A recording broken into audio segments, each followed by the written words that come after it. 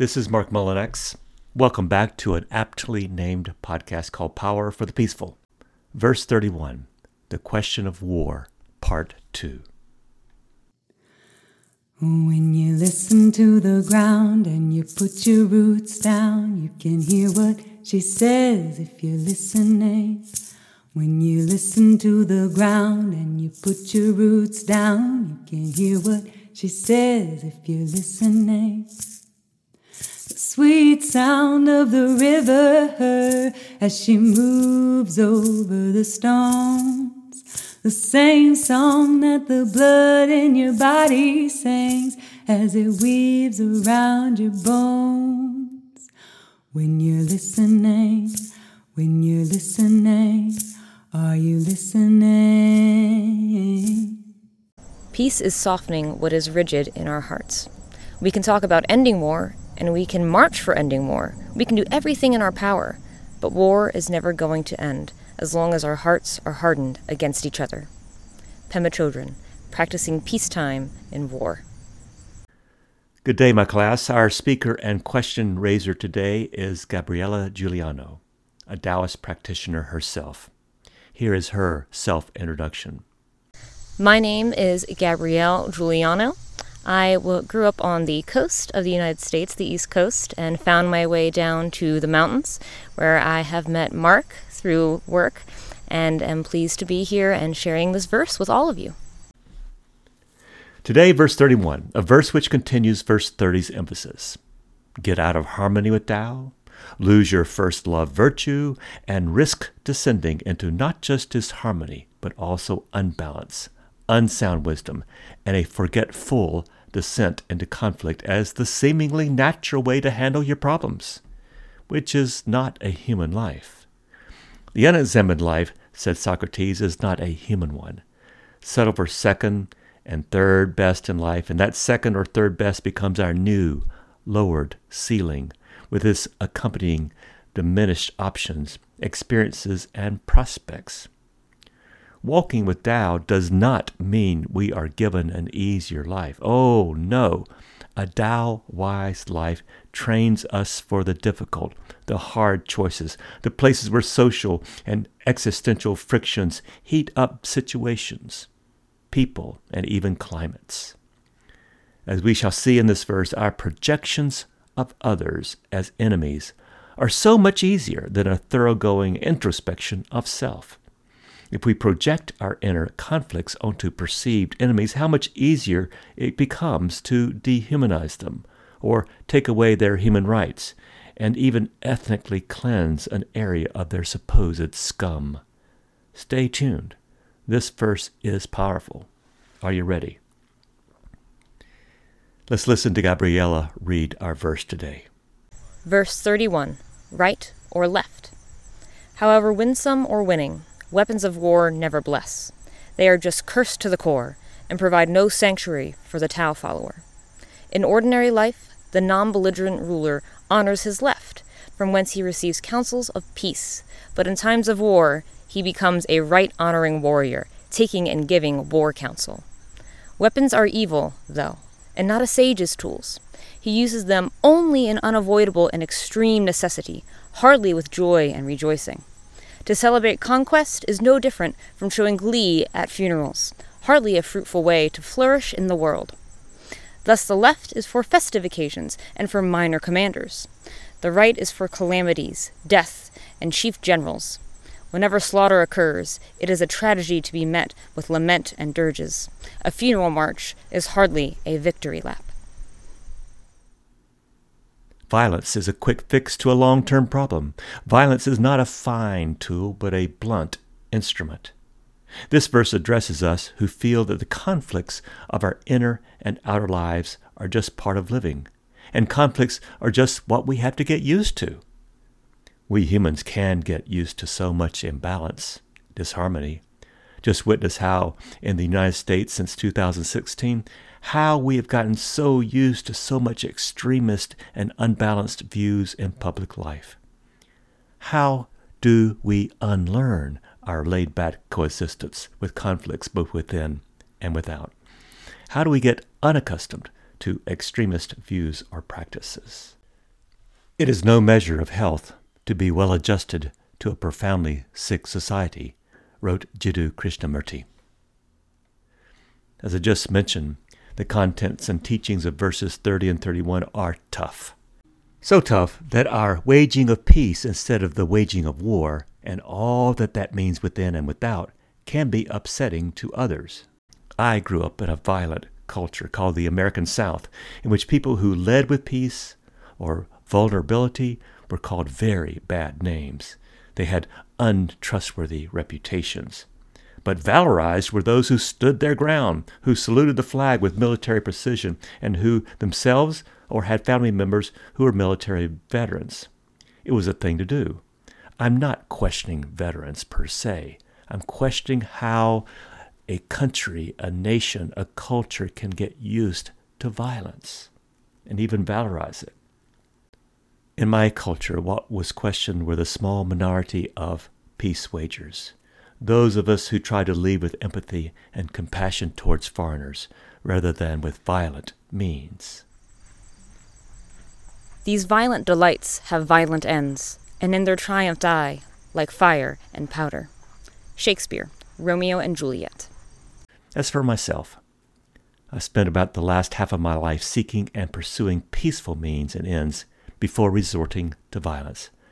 I just no longer understand why the first thoughts, actions, and attitudes towards the strangers was to mistake them as potential enemies.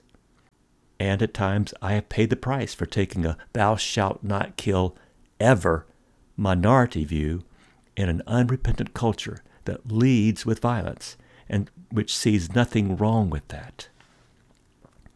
Violence, conflict, and the like are learned practices and so carefully cultivated. This nation, as most nations today, have a founding legacy of violence against Native Americans, Africans, Jews, and all of whom still experience violence against them. I can only conclude that the perpetrators of violence are not themselves at peace. As you and I know just from living, if we are not at peace within, there's not a chance to be peaceful with self or with others. We target the wrong people for very baseless reasons when we ourselves are not at peace. Our projections of others as enemies are so much easier than a thoroughgoing introspection of self. And this podcast's name, Power for the Peaceful, is dedicated to living a life of peace. Peace within first, then peace without. So verses 30 and 31 are hard, unpopular, and provoke lots of defensive arguments that may allow, in some way, violence towards others. We love, don't we, to have our moral wiggle room, to appear on the outside as a seemingly wise and spiritual person, but on the inside, we are basically practicing or preparing for war or conflict, maybe not against another nation, but maybe against other people. Maybe we are first a walking civil war. It often starts with the will to dominate others, bullying in school, special laws and regulations that apply only to certain people, legislation designed to make some people into others. I mean, we can actually think of others as something worth harming or killing. And most religions as practiced today do not really care. Is this any way to live? Wasting time on manufacturing someone into someone we need to dominate? What does this actually do to our souls? I'm a frequent reader of J.R.R. Tolkien. Here's an example of how I think violence begins that I hope even non-readers of Tolkien can catch. In The Lord of the Rings, there's this enchanted ring, a ring that, when on the finger of that Lord who made it ages ago, results in the violent end of the world as they knew it. The books are stories of how a group of people, a small group of people, try to keep this ring away from its maker or Lord. They seek to destroy the ring, not the Lord. For when this ring is worn by anyone else, this sends that person down on a hallucinogenic dream of world domination and self-glorification. One of the main characters, a guy named Frodo, has come into the inheritance of this ring before its full power for evil is known. And most of the time he's prudent and does not use it. But at one point he does use it, not to wear it, but to dominate. He threatens another character, a pitiable guy known as Smeagol, who used to own or wear this very same ring for over 500 years before Frodo. Descending into his protectiveness about his ring, Frodo has this interaction with Smeagol. In his will to dominate, Frodo says, "I warn you, Smeagol, you are in danger, a danger to yourself alone. Give it back, you said. You will never get it back. If I, wearing it, were to command you, you would obey, even if it were to cast yourself into the fire. And such would be my command." This was Frodo's first descent into violence. Frodo knew that he could, with this ring, manipulate and influence Smeagol with just a hint or threat against Smeagol's life. And in that moment is when Frodo, in my reading, begins this downward spiral, an unbalanced, conflicted spiral that profoundly affects Frodo's life, even down to the climax and ending of The Lord of the Rings. When you're listening, are you listening? When you're listening, are you listening? Even the best weapon is an unhappy tool. Lao Tzu, Tao Te Ching, verse 31, as translated by Ursula K. Le Guin. Weapons are not just physical. Weapons are whatever instruments we might use, from bullying to arms themselves, that we will use to attack. In my own life, thought and speech have always been my preferred instruments to achieve glory in victory. For my pen is better wielded than a sword, but no less harmful than a sword is the pen. I used to delight in any chance to debate, and I mean dominate. And I use my brain and words to conjure up clever rationalizations to further my desires. In other words, I projected against and did not introspect within. You gotta resurrect the deep pain within you and give it a place to live that's not within your body. Let it live in art. Let it live in writing. Let it live in music. Let it be devoured by building brighter connections. Your body is not a coffin for pain to be buried in. Put it somewhere else. Ahim Ora. In winning and losing wars, it's the victor that takes all. It's a victory that does not share any benefits of victory to the enemy. Just punishment, humiliation, destruction to the loser. But it is the victor who started first to lose their peace, a loss from which so much flows. Violence flows only from conflicted people, which we all are at times. However, when balanced and harmonious within, how can we kill or harm? When one possesses inner security and grounding, one's actions tend to be good and balanced. Peace is softening what is rigid in our hearts. With emotional calmness, when one is not using all one's energy to puff up self and deflate all others, we are then more able to consider softer tools to apply to relationships that don't have negative repercussions. In Tao is no domination ever. There's only the learning to live with all that fills our lives. And this is what Tao is good for. Tao is power for the peaceful. Every moment makes a certain request of us. The question is how we answer it. Charlotte Selver. The first act of peace is to silence whatever chaos and struggles that have developed within. Once we relearn how to be still within, we relearn how we have a great capacity to model, teach, and influence others for peace. Our primary energies flow out into compassion, not a need for domination or victory. One can be a force for peace, or a force for whatever peace's opposite is. It seems to be a choice that we need to answer for ourselves. Violence provides only short-term suspensions of hostilities at best. Violence does not interrupt violence, but only gives oxygen to existing violent tendencies. And here's the problem with the short term. When a nation emerges from the madness of its violent ways, it then has to deal with urgent questions that have been delayed or neglected. Like, what is the true nature of honor? How widespread is PTSD in the population? What is right and what is wrong when all seems out of balance? Violence skews a nation's, a family's, and an individual's senses of faith, virtue, and truth, and this skewing then becomes a new normal. For when forgetful of our original peace, we substitute all kinds of things for that peace, things which have become normalized. Ji Kangji asked Confucius about governments, saying, "How would it be if I were to kill those who are without the Tao in order to hasten others towards the Tao?" Confucius replied, "Of what use is killing in your governance? If you desire goodness, the people will be good." Confucius, Analects 12.19, translated by Robert Eno. War and violence do not contain or promote values that sustain civilization, cultures, or futures. However, without war, without its high cost weighing a people down, without violence's mindset, worldview, and customs, we will discover new ways or Taos of peace, ways we have never tried because the addictions of war and violence had hijacked all our attention. We can stand taller, reach further, experience each other and life itself with a greater grace and gratitude.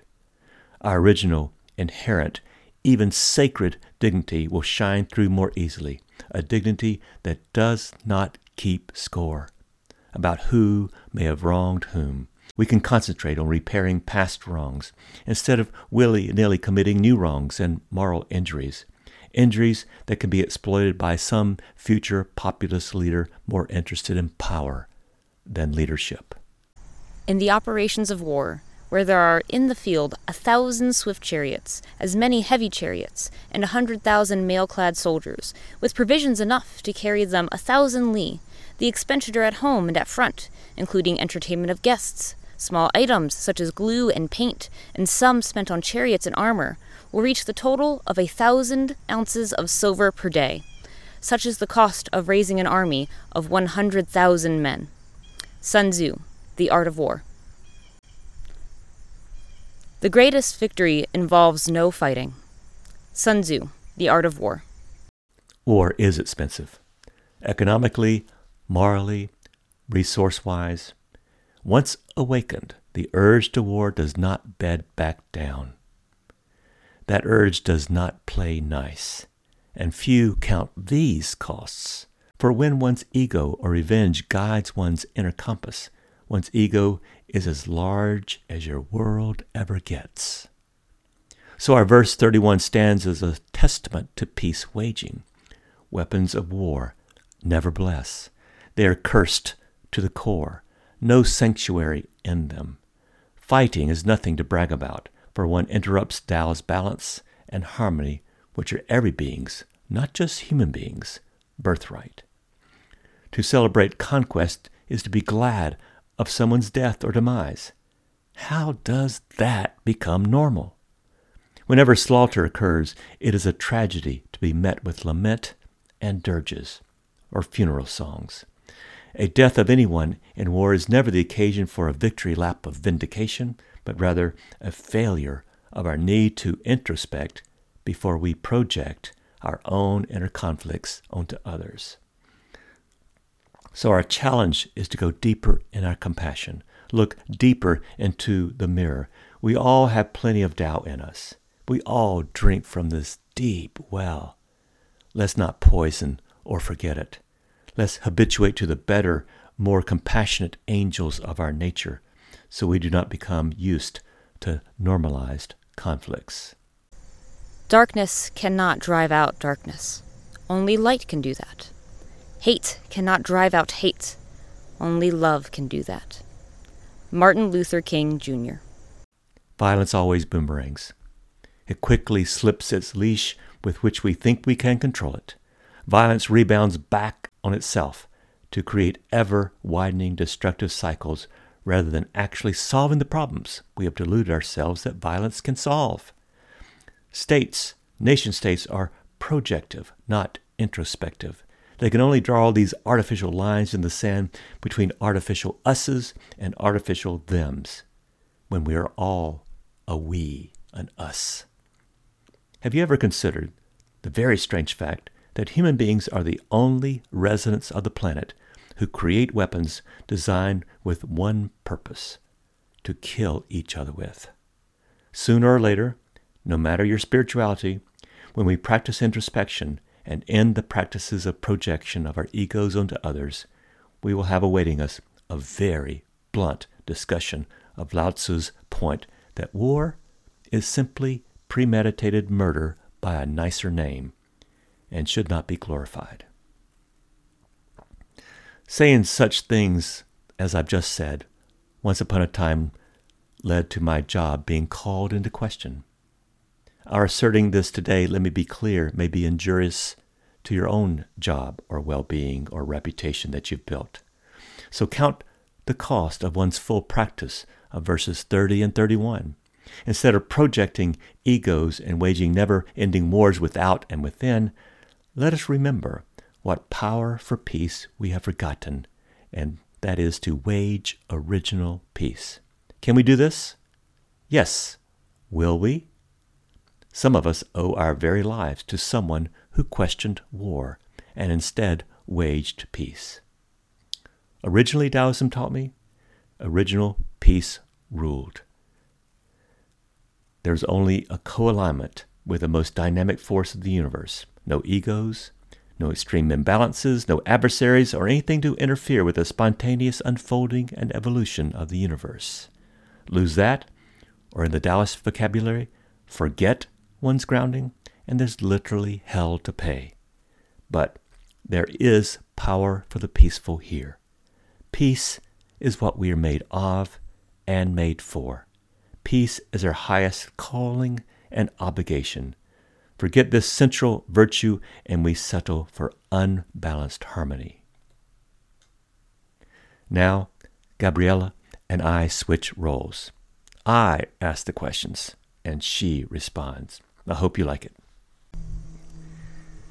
Gabriella, I'm going to switch roles today, and I would like to ask you a question as a Taoist practitioner about what do you think about all this left and right business? Let me read from the text. In ordinary life, the non-belligerent ruler honors his left, from whence he receives counsels of peace, but in times of war, he becomes a right-honoring warrior, taking and giving war counsel. Thus the left is for festive occasions and minor commanders. The right is for calamities, death, and chief generals. So, Gabriella, what do you think is going on here? For me, it seems that, talking about the left and the right, has many different meanings in different cultures, the West, the East, and so on. But within verse 31, it feels that the left is to be with the Tao, and the right is to be against it. And often, in many cultures, I've heard the left and right referred to as good and evil, respectively, or the opposite, evil and good. And the through line I have found is that the left is a passive part of honoring the world, honoring the Tao, and right is the active. So in this case, if you are by nature passive or the left, you will essentially always be with the Tao. And by going to the right, by being active, you are going against the Tao. But I don't always necessarily think that's true. But in this definition, it does seem to hint that left is with and right is against. Thank you very much. Now, can we bring this home to average Western people today? And we have left is sometimes seen as sinister, but in Tao it is good. It is good. So help us understand today how our left and our right may be portals or guides to following Tao more closely. Yes, so to follow the left, again, is that passive action, And again, in some cultures, the left, by being passive, you are allowing, evil or things that are sinister to blossom, but that's not always true. And you can incorporate that left and right by understanding when you need to be passive so you can allow things to blossom in positive ways, and when to be right, to be active, to help give those things a little boost when they're needed. But to not be left, not be passive if you're letting, negative things grow, and to not be active if you are hampering things. So to use them, in a way to create that oneness and that peace in yourself and in your life and those around you. So could we say, in kind of a shorthand, that the left is more of like a yin, and the right is more of a yang? Yes, I agree with that wholly. That yin, that left, that energy, that's going to be, more feminine, and then that masculine energy, that yang, it's going to be, just more powerful, depending on what you need in your life. You can lean to either side. Finally, how did people, early Taoists, understand the way of the left and the way of the right as guides to everyday living? Do you have any idea about that? No, I'm not quite sure. It's hard for me to fathom, so far into the past. But, I would guess that in the early times, you are able to take that portal of peace by, sitting in and with nature, and use the right to take that portal into, again, just putting the nature back into your life. Well, thank you. This is a nice turn of the tables. I appreciate being able to ask you a question, and I appreciate your answer very much, and appreciate your voice throughout the podcast. Thank you so much. Of course, and thank you for letting me be a part of this with you. I appreciate that.